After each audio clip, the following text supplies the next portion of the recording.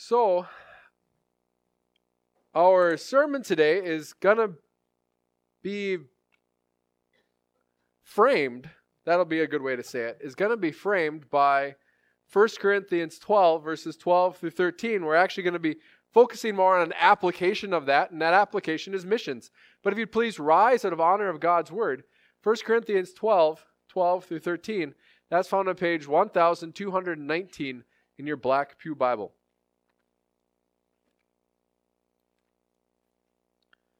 So this will be less exegetical and more application focused. I suppose in a good exegetical sermon you have application too, but 1 Corinthians 12, verses 12 through 13.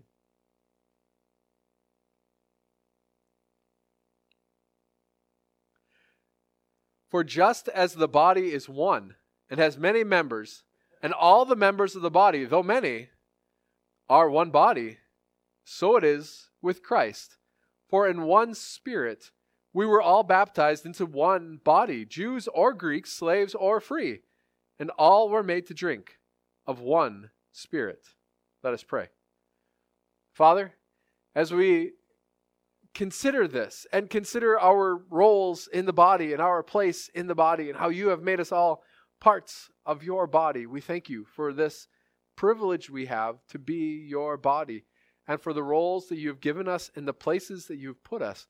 Lord, we pray now that as we think about these things in light of missions, that you would guide this discussion for the sake of your name and for the glory of your name. We ask this in Jesus' name. Amen. You may be seated. So I asked people to share today, and I asked Mark and Julie Ufer, and I asked Lindy and Vicky Ewell, and I asked Rod Winter to share. And that's because I knew that they had done missions, and I was going to talk to Kirsten about sharing, but as we talked about it, most of her remembrance of Ecuador was fear that we were going to lose Anton, because we had just become pregnant with Anton at that point. And so she was in a lot of anxiety about that because, what's going to happen here and all of that fun stuff. But thankfully nothing happened to Anton that was untoward. Maybe that's why he got the giantish blood in him. But but with that, as we start today, I'm actually going to start by calling up the goers. So in missions, we talk about the different aspects of missions because we have the goers. Those are the people that go. I know, it's really a deep thought. They're the ones that go. They're the ones that leave where they are and go to someplace new. And that can either be short-term or long-term. And then we have the receivers, those who are receiving the missionaries. Those are the ones being missioned to or served in wherever they are, whether that be the Hopi Indians or whether that be people in Bangladesh or in Pakistan or in India or you name it. They're the ones receiving the blessings that the missionaries bring. Then you have the senders, and that's the congregations. That's our job. If I'm not called to go, I'm called to send and to help provide. And the goers affect the senders, and the receivers affect the senders.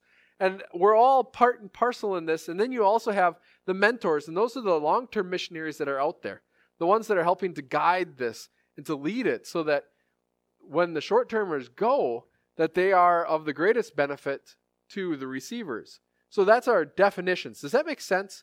Any questions on those words? Because they become important, because missions isn't just about, I want to call her Agatha, but what was her name? Aganitha. I've never heard that before. It's not just about Aganitha being this isolated individual that then goes off to the Hopi Indians and then just comes back. It's that she's part of a greater body. And how does that affect? So with that, I'm going to start out. So this is the order, just so you guys know. I'm going to start out with Rod, and then Mark and Julie, and then Lindy and Vicky. All right? So Rod, would you be willing to come up and share? I asked them to share how their mission trip affected them.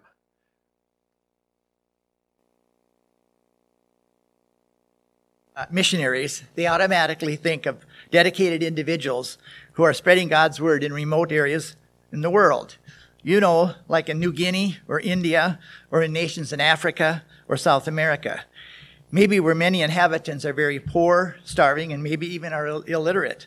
Well, some missionaries do spread the gospel in places like that. However, my image of missionaries changed a little bit after going on a mission trip to Guayaquil and Cuenca, Ecuador. They are huge modern cities.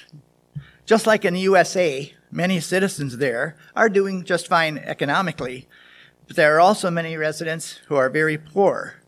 Many of the people in these large cities have no knowledge of the Bible. Missionaries are helping there to spread God's word and also helping struggling churches improve their outreach and helping with their church facilities. They're also helping the disadvantaged through donations from their supporters. I now have a greater interest in helping support missionaries and Christian organizations that are giving spiritual and physical aid to the needy in our world. Thanks, Rod.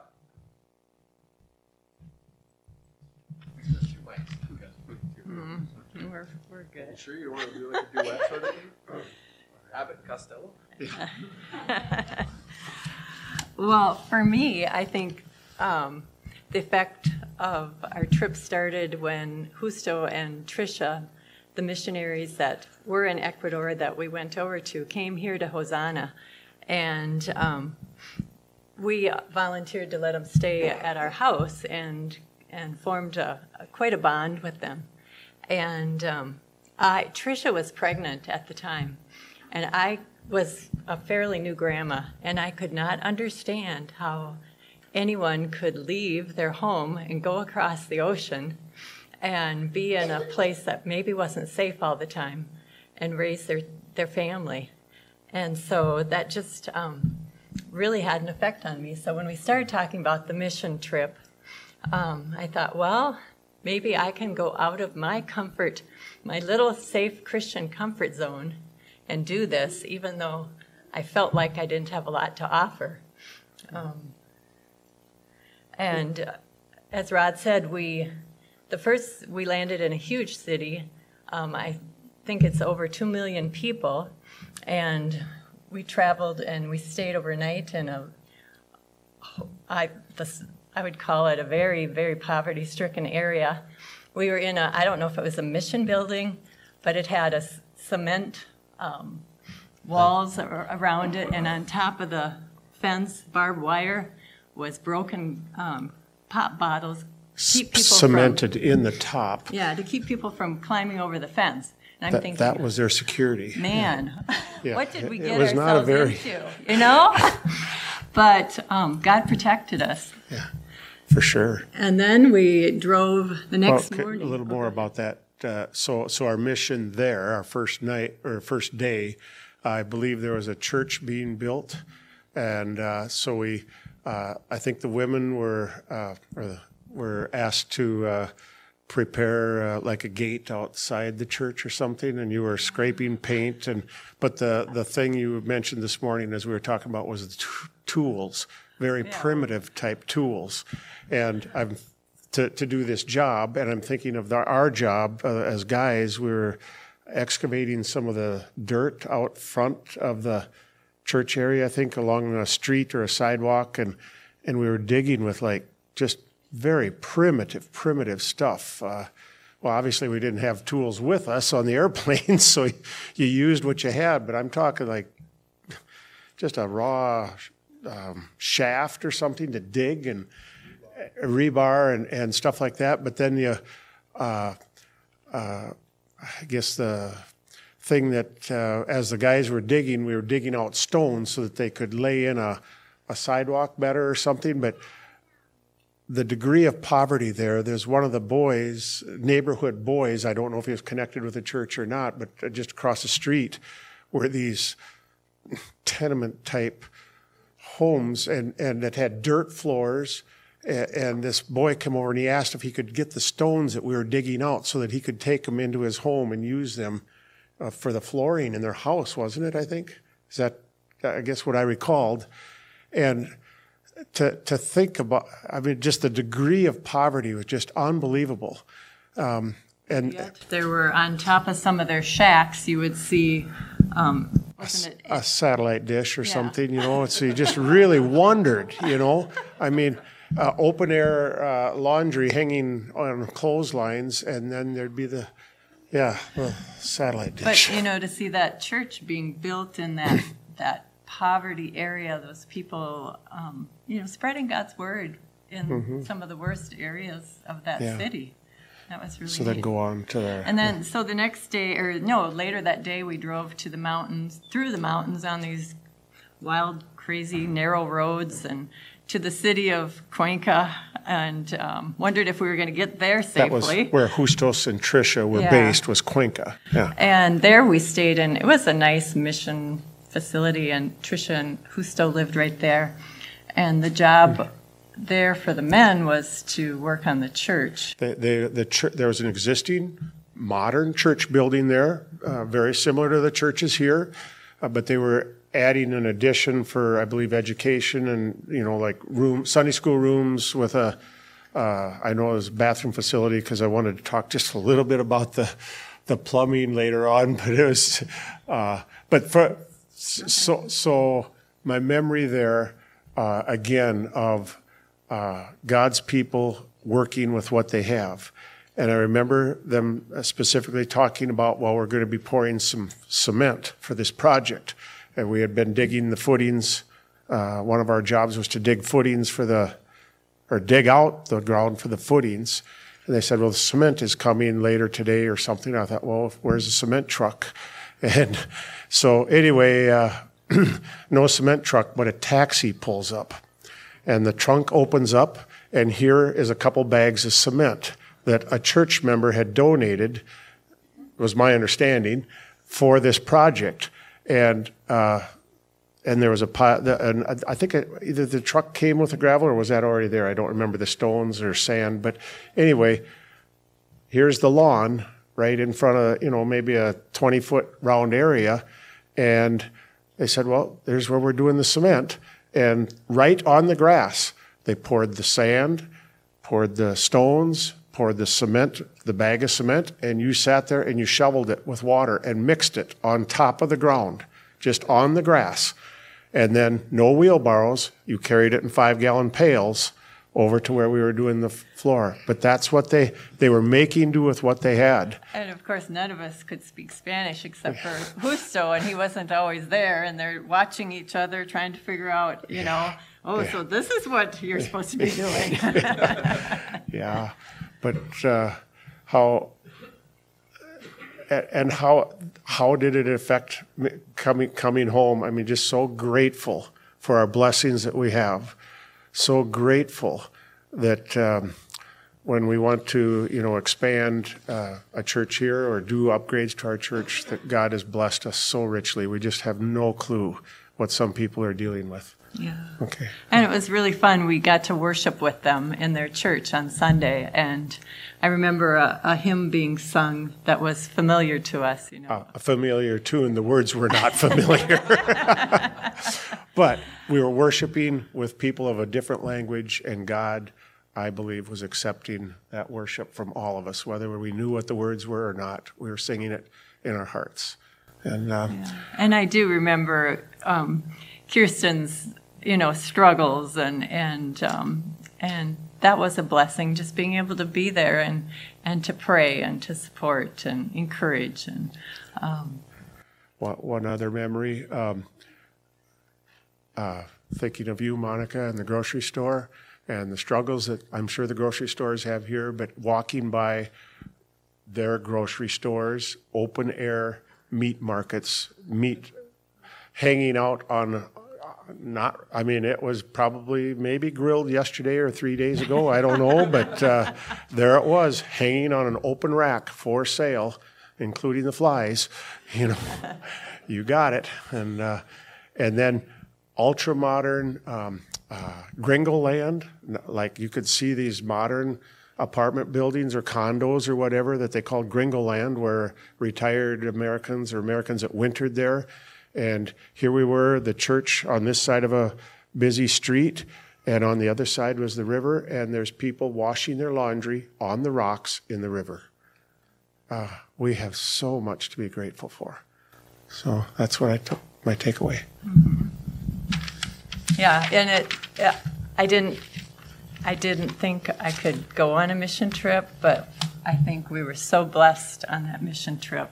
We were the ones blessed way more than. And I would encourage any of you to go and do that if there's an opportunity. Quechua. Well, first of all, it's been over 20 years since we went, and we went in 2001, 2002, and 2003 to the same place. We flew from Green Bay, Wisconsin to Lima, Peru, spent the night in Lima, and then we would take a bus from Lima, which is at 0 sea level, up over the mountains to 16,000 feet in the Andes Mountains, and then went to Huancayo. We stayed overnight in Huancayo. Huancayo was a very not good place. We were told not to take anything out of our hotel room, to have nothing in your pockets. It was a very scary place. And then we boarded a train. Now, during this time when we went, Shining Path was very active in Peru. They would get on trains and kill people.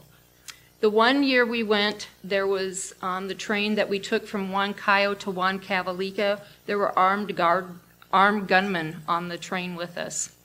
And when we got to Huancayo, we would stay there, and then from Huancayo to Lircay, which is where we did our main work, we took another bus, and from Huancayo to Lircay, it was 40 minutes, but it took us 4 hours. Now you have to remember when you're in Ecuador probably, steep mountains in the Andes, straight down, no guardrails. You go around sharp corners, they honk the horn, beep, beep, and away they go. And you don't know what's around the other corner. If you meet somebody, and I remember one year there was a big bus coming and we were on the inside, thank goodness, and the bus was tipped and it was straight down. There was a lot to our trip each year that we went. How it affected me, I had to learn to trust and have faith in God to provide. Quinlan and Nathaniel went with us all 3 years. At that time, Quinlan was 11 and Nathaniel was 14. So Quinlan was very blonde, and they were fascinated with his white blonde hair. So part of the faith was having to raise over $20,000 for all 4 of us to go. We did not pay for any of it ourselves. We had wonderful the senders. Our church family was very good to help send all 3 years the teams that we took. And the people that we wrote letters to were very generous in their donations. And as far as trusting God for supplies, for sending us, for provisions, for keeping us safe in the mountains and on the train. The first year of the train, it was a single car, and the trains would rock back and forth like this. I was sick the first year on the train, and it was not a good thing. But and then we were had to take altitude medicine. Some people didn't take it and was very sick, so they had to trust God too. But like the others have talked about the people, how poor they are. One of the gals that we knew, we supported her for a while and then lost track of her. She took me into her home in Peru, which is a high honor because they don't usually have people in. They probably had 2 changes of clothes, where how many when you look in your closet and you think, I have not a thing to wear. And they have 2 changes of clothes that last them forever, an everyday clothes and good clothes. But they had a very little place, probably half the size of our church is where they lived, where Gladys and her husband and son and 3 daughters lived. The husband and wife shared one bed, and all the kids slept in bunk beds right in the same room. They're very poor. But, you learn to trust, you learn to get along. Lindy did medical clinic, and I was working in a newborn nursery, intensive care nursery. And so one time, Dr. Eatwell had to admit somebody to the local hospital, and then we had to start an IV. Well, I'm the only nurse along. It had been years since I started an IV. People prayed. God provided, and I got the IV started. And because we were the American Kano doctor admitted him, I had to sit with the patient in the hospital. No heat. The family had to bring blankets and everything in for the patient. It was not the healthcare facilities that we have this day and age. And it was very cold in there. I had to do all the care, and it was very interesting. Makes you grateful for what you have. Imanayakachkanki. What that means is hello in Quechua.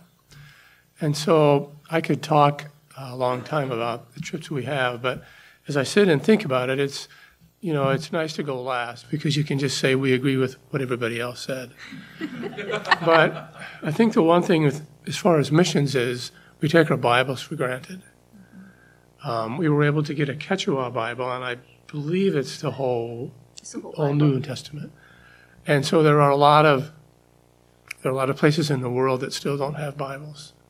And, the World Mission Prayer League works with that. There's a lot of other organizations that I don't know, but Joe does about that. So I think when you look at missions, we think about people going, but there's also a lot that the missionaries need and is Bibles. We talk about how poor they are, and, we brought stuff, but they have to have Bibles or it's for nothing. So anyway. Speaking of taking stuff, when we would travel, we had one bag for 2 weeks. So how much, like most people here in the United States, we usually take a shower every day, put on clean clothes every day. So we learned to live with wearing the same clothes for a week at a time or so. But we had 2 bags. One was for our own personal belongings. The other one we took vacation Bible school things and clothes for the people. The 1 year that we went, and because we helped build the church too, the men did help do that, we'd scrape rocks with sticks so they could put the rocks back into the wall of the church to put cement around them so that the dirt was off so that the cement would stick to the rocks. So they recycled their rocks there. But as we went along, the 1 year we went, and it's like, oh, there's all of our luggage there. We had given clothes and stuff, but they had never used it. And the group that we went with, Santos was the main pastor at a church in Lima, Peru. And his brother Moises was like the local missionary, and the groups from the United States would go, and with Moises would take us there and to help.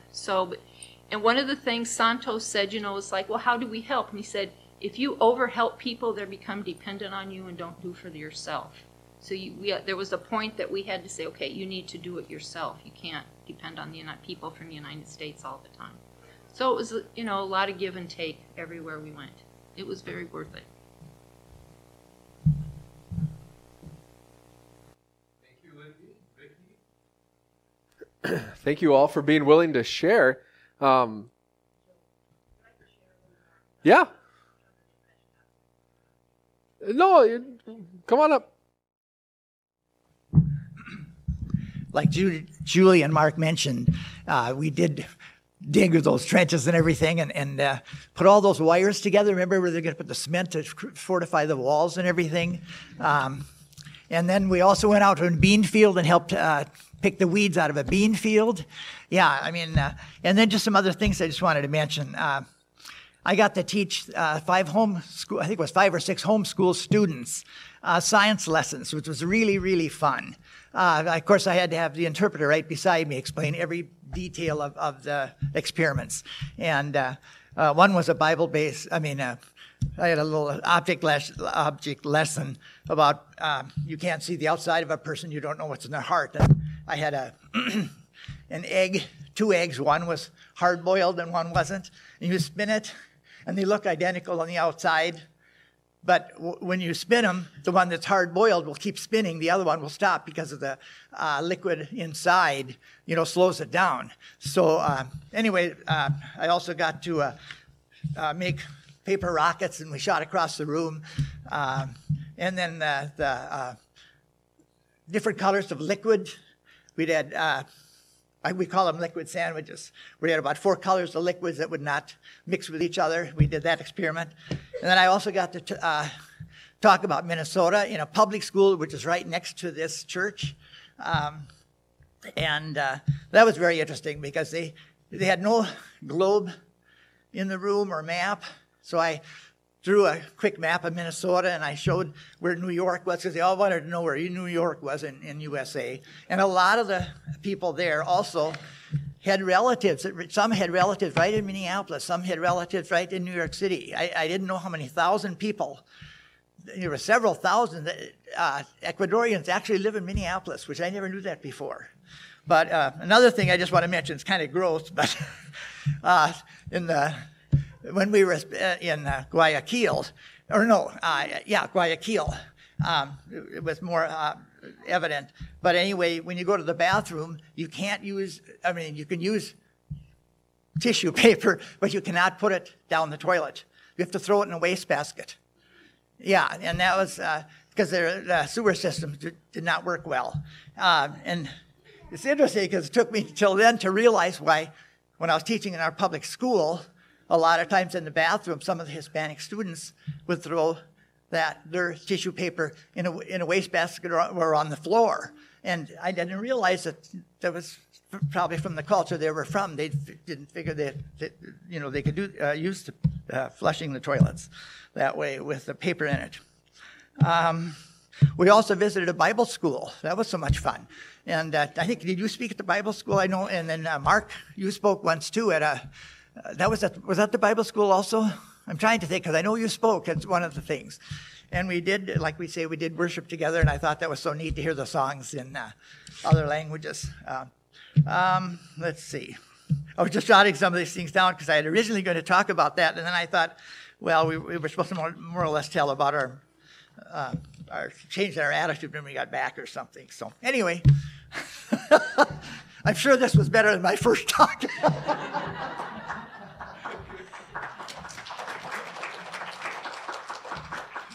It was all good.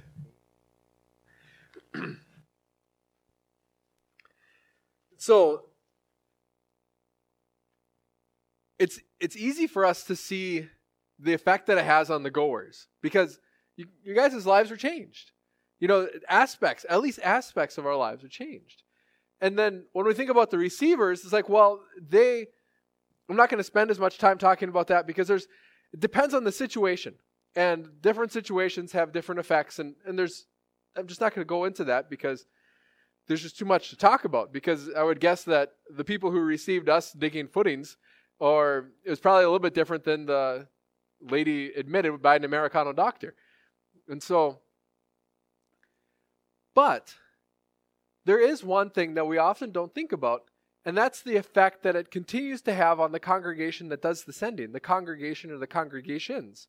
Because I even think about the stuff going on with World Vision and the effect that I'm not doing it. One, I don't like running. Two, I can't keep up with Kirsten walking. But it has an effect on us. And as Christians, is it more blessed to give or to receive? Because what does Jesus say? Paul quotes him in Romans. It is more blessed to give than to receive. So as we think about our role, it's like, well, I'm not called to be a missionary. I don't need to be thinking about missions. No, that's not a reality at all. Because how many of you have received freely? We think about all that we have.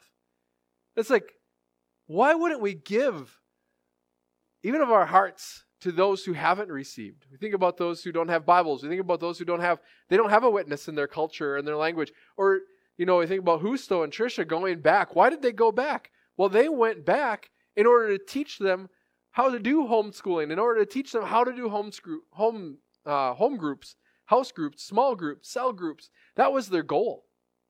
They went and they did that. They looked around after a few years and said, all right, things are running well. We're going to move back to Minnesota.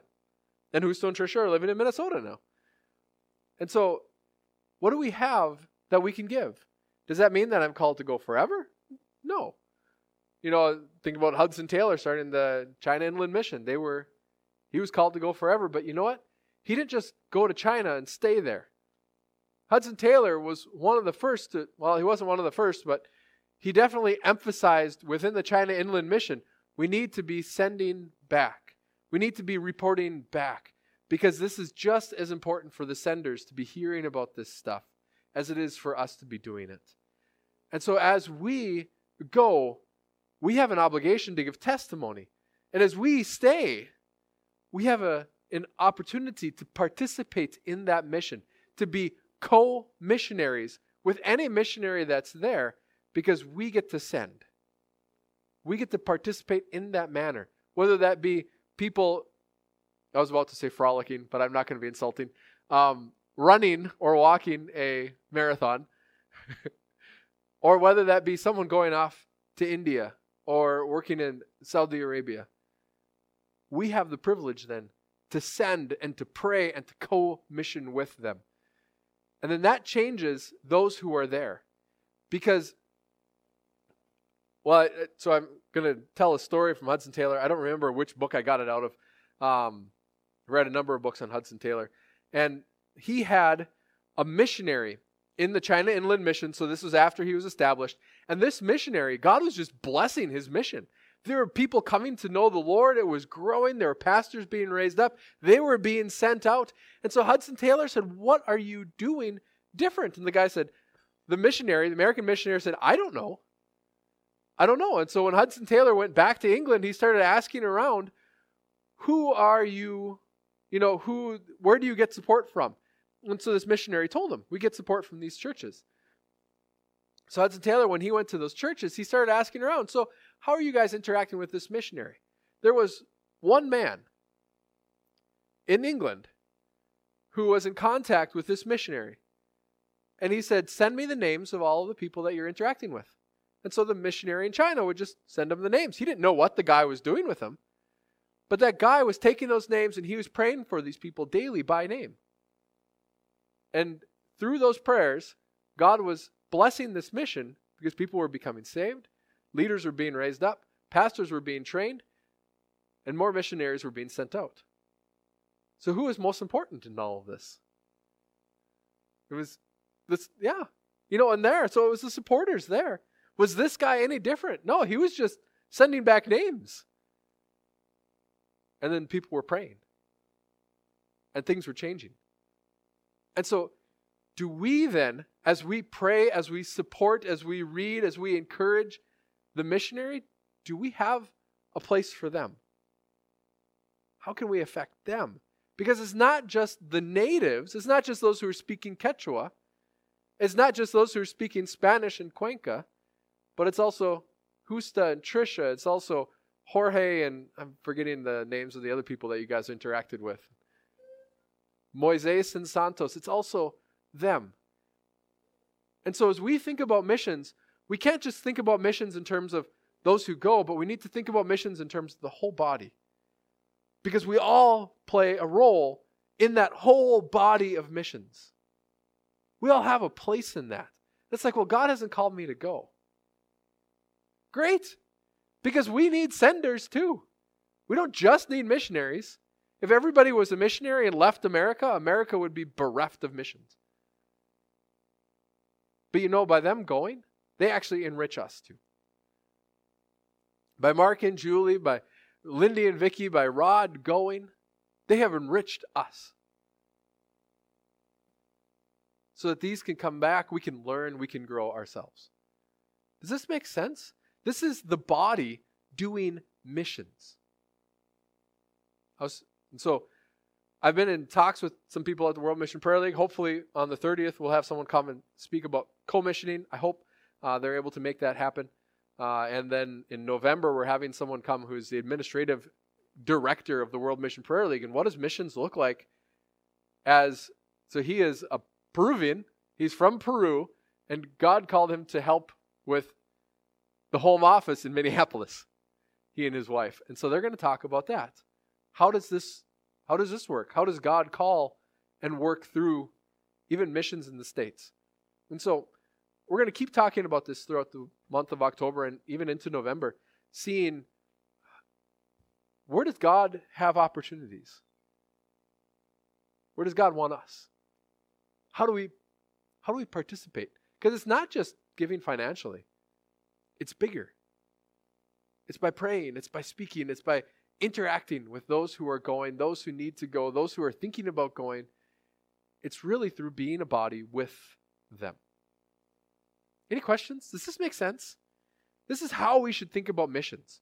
When we just think about those who go and then the churches are here, we've missed it. When we think about those who go and then we need to support them financially because all they need is money, we've missed it. Because the missionaries need Jesus too. They need people praying for them, supporting them. I've got other stories coming to mind, but I'm going to stop. So Kirsten's like, yeah, it's time to stop, Joe. So let's close with a word of prayer. Father, we thank you for missions, and we thank you that we get to be the body. We thank you for those who are goers. We thank you for those who have the ability and the opportunity then to receive your gospel through the goers. We thank you for the senders and our call to faithfulness to those who go. Lord, that we would send knowing that that is our calling. And that we pray for those who are mentors, who guide, who are there, who are long-term, or even who have gone before. Lord, that you would continue to build them up and to use them and to be glorified through them too. Father, so we thank you for this body, that we get to participate in our role. I pray that we wouldn't be jealous or contemptuous for others, but rather that we would rejoice, knowing that here is where you've put us. We pray for those who you're calling into other situations in other realms. Lord, we praise you for making this body so unique. In Jesus' name, amen. So Beth wants to share a testimony about the song. I have no problem. When I was like 4th or 5th grade, we had Wednesday night Bible class at my church. And my teacher, her name was Aganitha, and she had been a missionary to the Hopi Indians in Arizona. And she taught us this song. She had a flip chart, but she had taught those Hopi Indian children this song. And so whenever I hear this, I think about that and how there's Hopi Indians that know this song and are trusting and obeying in Jesus.